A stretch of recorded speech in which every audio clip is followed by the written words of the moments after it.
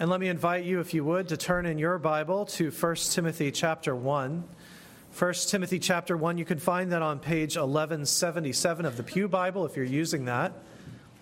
That's 1 Timothy 1, page 1177. This morning, I want to look with you at what it means to fight the good fight. We've probably all heard that phrase before, but what does it actually mean to fight the good fight as a Christian? How are you supposed to do that? And what happens when we fail to fight?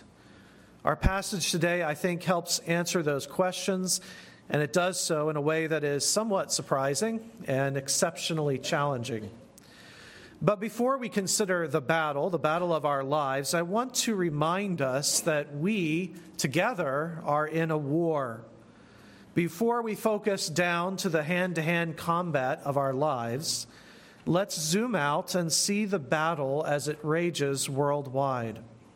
It's easy for us at times to forget that we live in a world that has been at war nonstop since the time of Adam and Eve. This is the longest war in human history. There have been no truces, no ceasefires, and no breaks. Even the infamous 100 Years' War in Europe ended eventually, and it, at least, had pauses and lulls. But this war never rests. John Bunyan is best known for Pilgrim's Progress, but growing up as a boy, my favorite book of his was entitled The Holy War.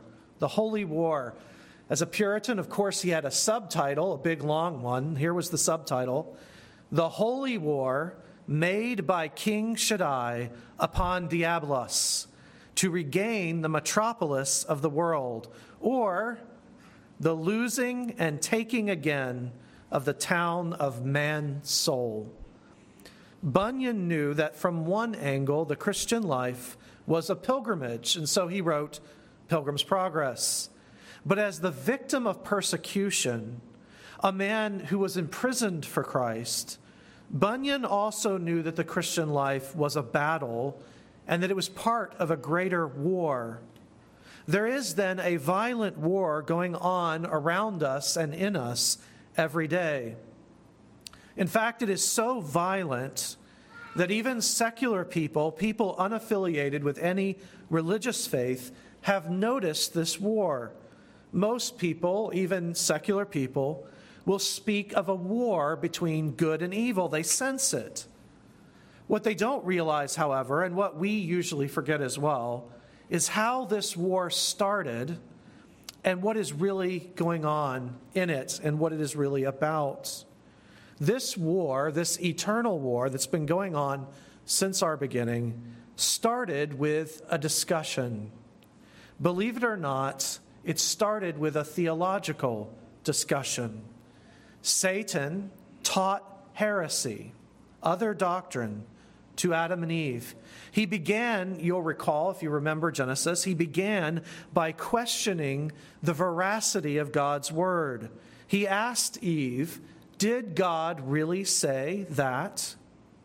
Then Satan went on to retell their story to them. He persuaded them that they were not the products of a loving and faithful Creator.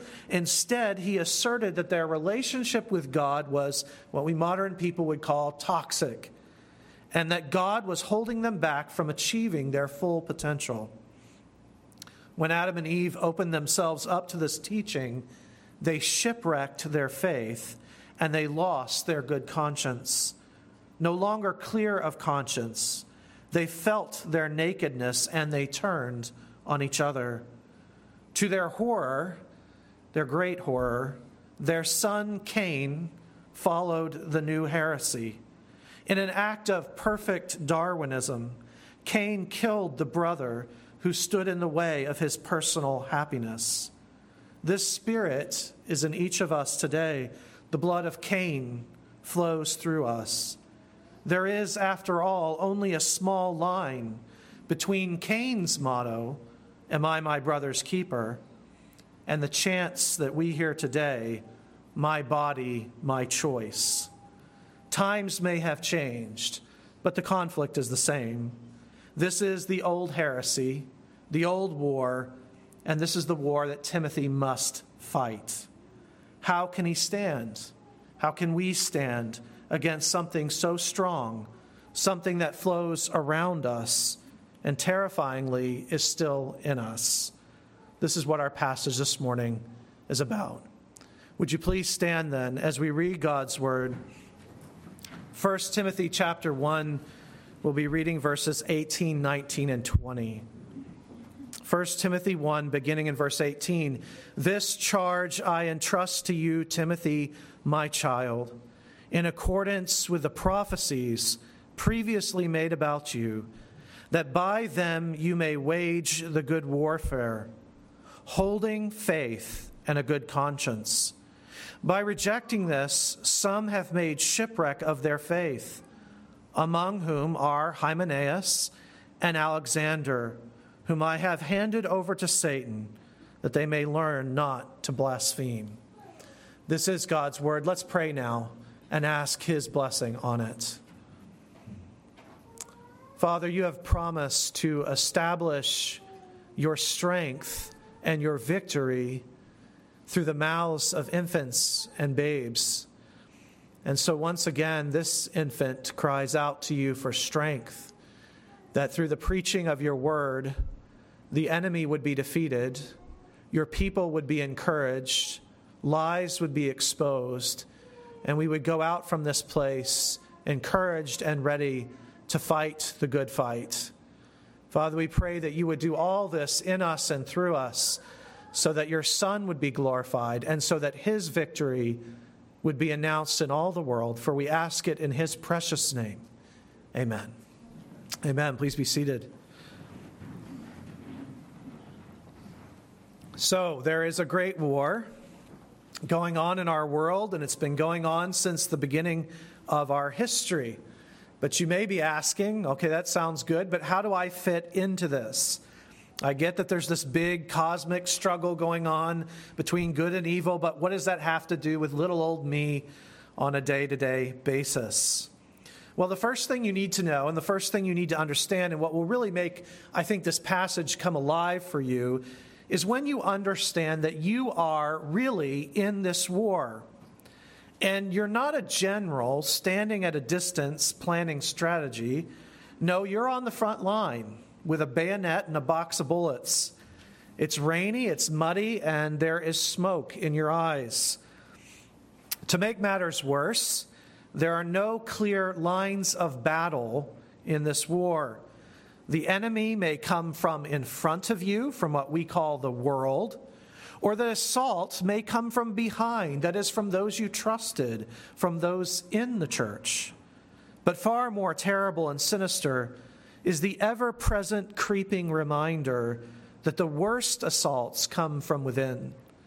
Commenting on this text, John Calvin admitted candidly, every thought and feeling that we have is an adversary that discourages us from following God and his word. So we are at war, not just in some big cosmic good and evil sort of way, but personally, individually, at war in ourselves, at war in our home, at war in our bedroom, always militant, always fighting. Sometimes even our sleep is war. Dreams echo with the day's battles. To remind us of this, the Bible repeatedly tells us that we are at war and warns us to take this seriously. Jesus promised us that we would face hostility. He said, in the world, you will have trouble. And Paul famously urged all believers to put on the whole armor of God for this war. Don't imagine that you are going to be allowed to live your life quietly. Don't imagine that you can just go home with your family and rest, that the enemy will leave you alone, that you'll be allowed to go about your business. It's a war, and you're in it. Christians of past ages, I think, we're better about this than we are. The Heidelberg Catechism, as it describes what a Christian is, puts front and center that a Christian is one who's at war with the devil and is making war every day. But in the Western world, the modern Western world, our culture, we tend to think about following Jesus as something more romantic, almost an affair of the heart. And yes, there are breathtaking moments of delight with our Savior. However, we need the wisdom of Bunyan and others. It is a war. Every day, every decision will come down to this: who am I going to believe today? And who am I going to serve? Myself or God? My culture or Scripture? In some huge irony that I cannot quite convey in words, we live our lives in a sort of endless cycle of our first parent's temptation. Every moment of our modern life, we relive those simple Eden questions.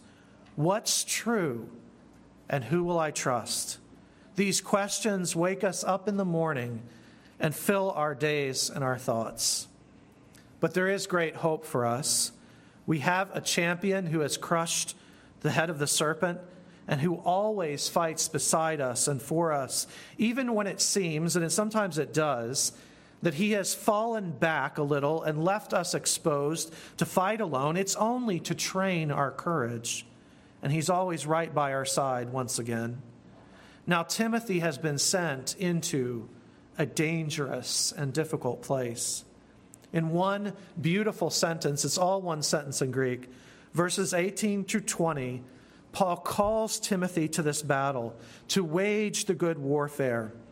This morning, I want to get into three dimensions that I want you to notice with me, and I want to underline for you. First of all, he is to fight as one under orders. Second, he is to reinforce himself from the past. And lastly, he is to fight with both hands. Let's see these things together. So first, notice that Timothy's spiritual warfare, and ours as well, is that of a soldier under orders. Look what Paul writes in verse 18. This charge, or literally in Greek, this command, I am entrusting to you, Timothy, my child. Here and throughout the letter, Paul is concerned that there be a clear chain of command and a clear mission. Timothy is not, and we should not see the people of the Bible this way, Timothy is not a solo cowboy making it up as he goes. That is not the picture in this letter. That's not the picture anywhere in the New Testament of the pastor or the prophet or anyone else. Rather, Timothy is a soldier under particular orders. In fact, this isn't just true of Timothy alone. Paul, you'll remember, begins this letter by putting himself into this structure as well. Look at verse 1 of our chapter. Paul, an apostle of Christ Jesus, how? By the command of God our Savior. As apostle, as we've noticed before, an apostle is someone called directly by Christ who has foundational authority for setting up the church. In places like Ephesians and 1 Corinthians, Paul makes it clear, and this is something we always have to remember, Paul makes it clear in those passages that all other officers, elders, deacons, and pastors, who come after the apostles must build on the apostolic foundation and are not free to lay a new foundation. Now, as a true son and an ordained man in ministry, Timothy, verse 3, is to remain at Ephesus so that you may, same word, command certain persons not to teach any different doctrine. Under apostolic authority and in keeping with the revealed word of God, Timothy can, and actually he must, command and rebuke those who are teaching false doctrine. With the false teachers, then, he is called to strength, all rebuke, guns blazing. But then notice in verse 5, where this word command comes up again, that with the congregation, not the false teachers, but the congregation now, his command, his charge changes a little bit. He is to teach them to love in purity, and to hold the faith in sincerity. So look at verse 5. Paul writes, the aim, again, same word, the aim of our command or charge is love that issues from a pure heart and a good conscience and a sincere faith. So this is a mission, a command, a calling that will require thorough teaching, setting an example, and real patience with the flock. There is, I think, only one analogy in Scripture that can capture the flexibility of this calling, this command, and that is the image of the shepherd. At one moment, think about it, at one moment, the shepherd is all violence as he confronts a wolf, his weapon in his hand. But the very next moment, he is all tenderness as he goes after a wandering lamb. He has to know how to deliver a newborn baby lamb, how to lead and call the sheep, and how to keep them settled and safe. We will explore this more later, but for now, please don't miss this basic picture Paul is once again painting. Timothy is a soldier who has a calling. Timothy is a man with real authority, but he's also under authority. I think this pattern is so crucial for us today in our cultural context. American pastors and elders need to be able to relate clearly what their authority is exactly. Today, so many pastors and elders are so genuinely afraid of how power can be abused that they just flatly refuse to stand up to anyone. There's nothing soldier-like about them at all. They don't feel and sound like men with a command or a charge. On the flip side, the other side of the coin, other ministers and elders sound commanding, but don't sound submissive. So when elders use their biblical authority, we must be clear about where that authority comes from and what its limits are.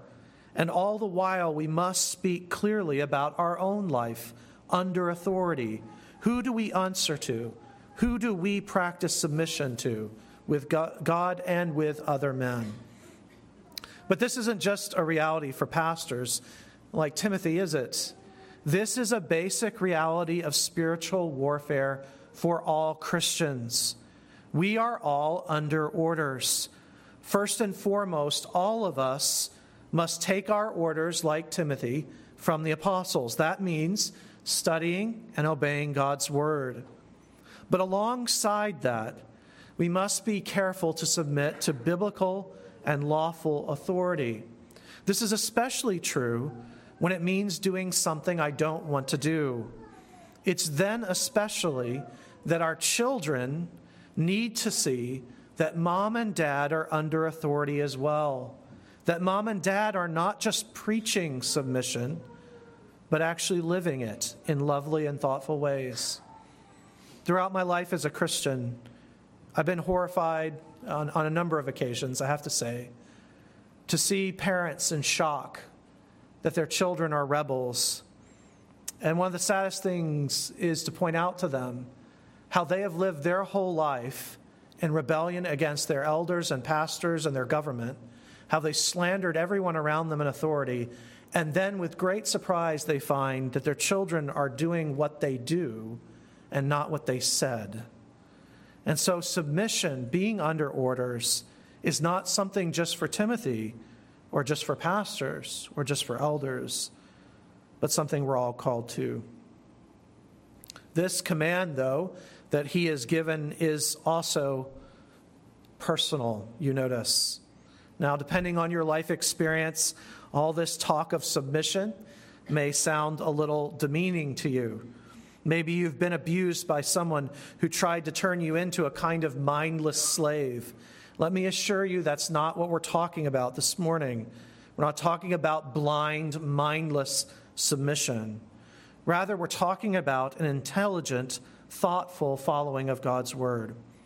A proper submission to God and others that is controlled and limited by God's word. And that, in the long run, strengthens you and leaves you more loving and more loved. And that's not just my speak or pastor speak, because notice in the text that that's exactly how Paul speaks to Timothy. Verse 18 says, this command, but then it says, I entrust to you, Timothy, my child.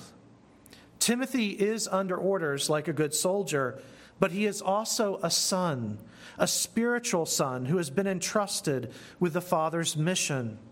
Sometimes, maybe most of the time, you can ask Matt and some of our other soldiers later, but most of the time I would imagine a typical soldier must blindly follow orders. He may not fully understand what he's doing or how it fits into the bigger picture.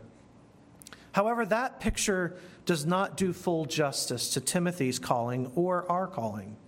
He is charged, yes, but he is also entrusted as a beloved son.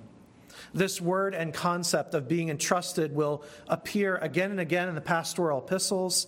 In a time before the completion of the New Testament, remember, they don't have a completed New Testament. It was exceptionally important that faithful men preserve, they were entrusted with the truth, and that this command or charge be handed down accurately and guarded thoroughly. Ministry then and now is not just following orders blindly, it is guarding the deposit. It is something entrusted, something precious. Immediately after giving his disciples what we call the Great Commandment, Jesus said this to them in John 15, "No longer do I call you servants, for the servant does not know what his master is doing, but I have called you friends, for all that I have heard from my Father I have made known to you." Spiritual warfare, then, for all of us involves receiving orders from God and His Word, but not blindly or impersonally, but rather as a treasure that is entrusted to our care. We aren't just given orders. We are given the mission and the power to do it. We are not so much field soldiers with dog tags unknown to our general. Rather, we are sons and daughters of the King, and we are treated that way. Even the hairs of our head are numbered, and we are entrusted with the Father's plan. So the mission of God in the world involved order and authority in the church. However, that order and authority is deeply spiritual, loving, and personal. So first, he is a man fighting under orders, and so are we. Second, he is a man who is to reinforce from the past. He is to reinforce from the past. Look at verse 18. "This charge I entrust to you, Timothy, my child, in accordance with the prophecies previously made about you, that by them you may wage the good warfare."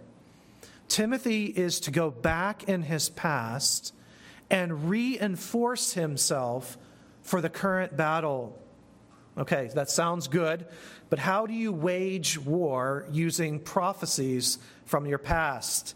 To some of us, that may sound a little bit like a role-playing game or science fiction.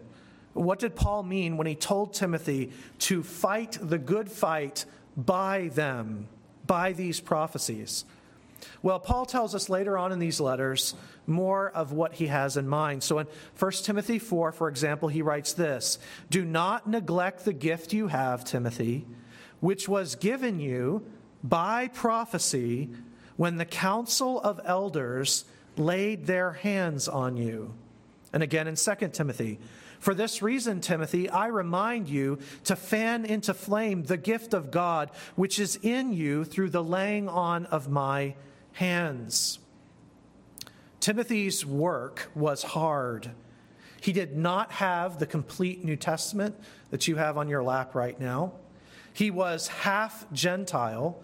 His dad was a Gentile. Think about trying to pastor a church in the deep South 50 years ago while being half black. That might give you a bit of a feel for how Timothy was probably seen by a lot of people. He also had digestive problems, and he seems to have been a little cautious, maybe even a little timid. On top of all that, he is young. The men he is going up against were older, They had been elders in the church for some time. They were knowledgeable and respectable members of the community. Paul is telling Timothy, when you get scared, when you think to yourself, who am I to do this? At that moment, wage warfare with those prophecies that happened at your ordination. Remember what happened when the elders laid their hands on you. Now, we don't know, the Bible doesn't record for us that specific event in detail, but we do have a wonderful parallel in Acts 13. There we read these words: while the church were worshiping the Lord and fasting, the Holy Spirit said, "Set apart for me Barnabas and Saul for the work for which I have called them." Then after fasting and praying, they laid their hands on them and sent them off. Here is the same exact language we see throughout the pastorals. So Paul is saying to Timothy, remember your ordination. Fan that gift into flame. Laying on of hands, or the word we use today, ordination, comes from the life of Moses. This is where, remember, the early church got their doctrine. Remember, they didn't have a complete New Testament. What they knew was that Moses laid his hands on Joshua in order to ordain him to leadership. Deuteronomy 34 puts it this way: and Joshua, the son of Nun, was full of the spirit of wisdom, for Moses had laid his hands on him. So the people of Israel obeyed him and did as the Lord had commanded Moses. And ever since then, elders have laid their hands on men, passing God's blessing and calling and authority to a new generation. Timothy then was to harness that moment in his life, his ordination, and draw strength from it in order to fight the good fight. In moments of hesitancy, Timothy was to look back on the godly men who had prophesied about him. He was to recall the laying on of hands by the elders and by the Apostle Paul, and then go to war with those prophecies at his back. And that is why it's so important, even today, that we lay hands on men to ordain them to the office of pastor, elder, and deacon, so that in moments of intense fear, they can go back and say, I didn't self-appoint. I didn't make this up. I didn't call myself.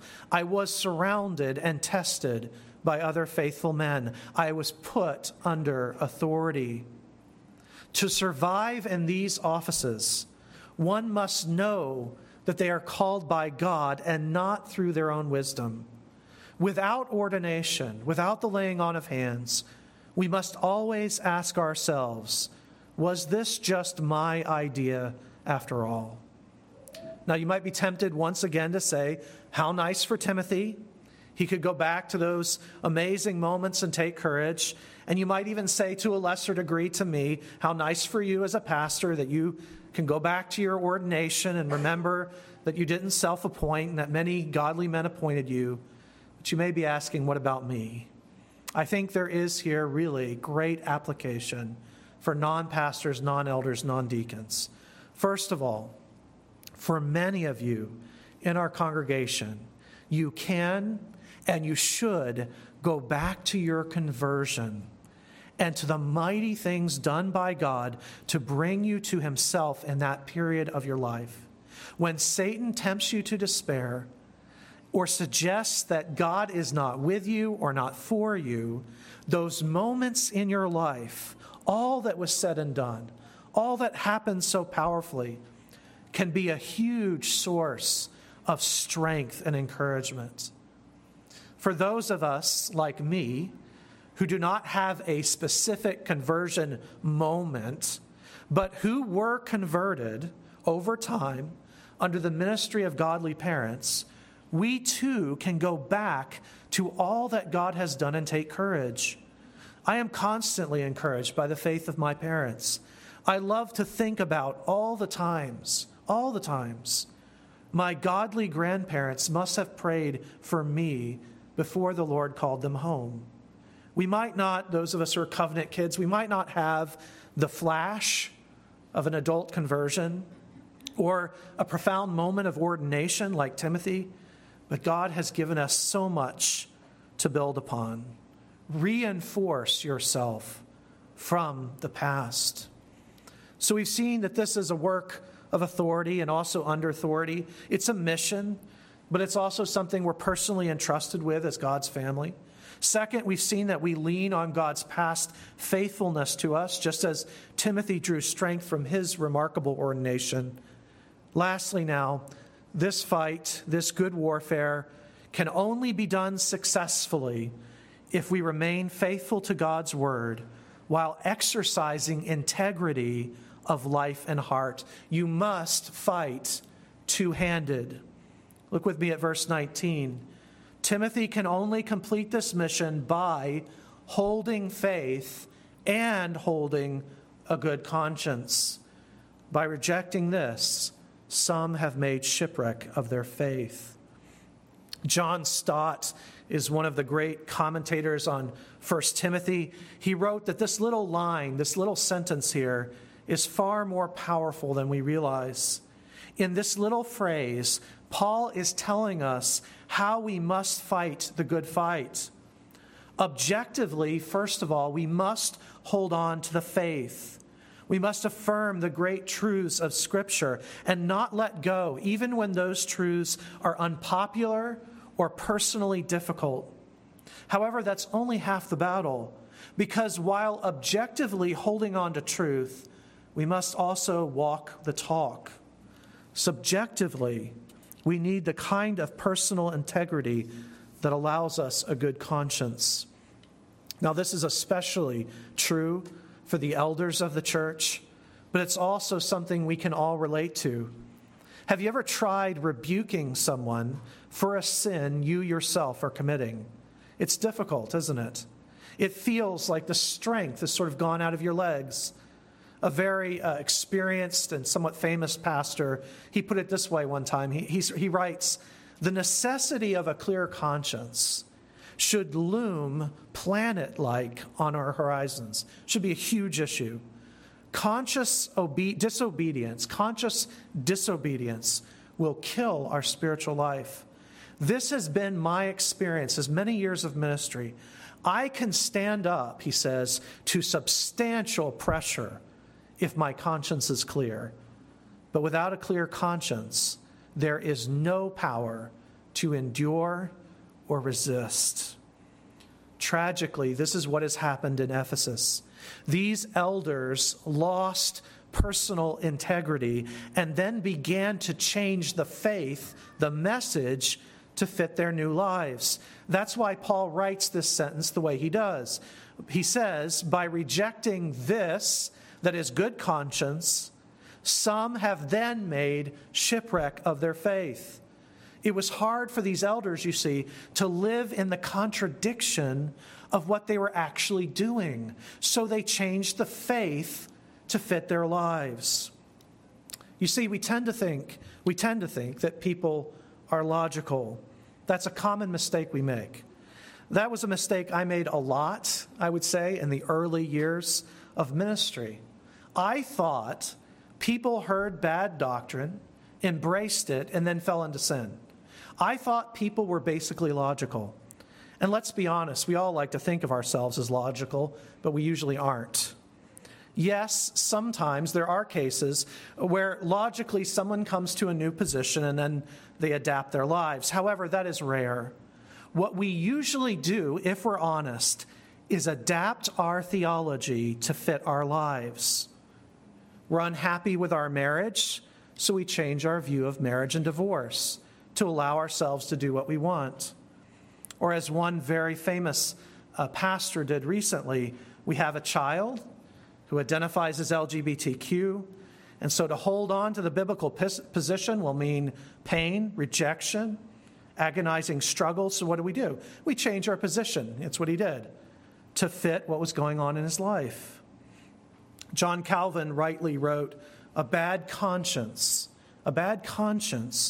is the mother of all heresies. Paul says that is what is happening here. Having let go of personal integrity, they had to realign their theology to match their lives. It's not that complicated, really. We're a lot like our mother Eve. We look, the tree looks good, and so we eat. Satan must laugh at times at how simple we are and how easy to manipulate. If he can spoil our conscience, ruin our integrity, he knows our grip on the faith will soon slip.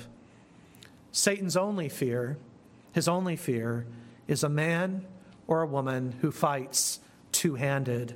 It's when a man or a woman or a child is fighting two-handed, with one hand gripped around the Bible and one hand holding a good conscience.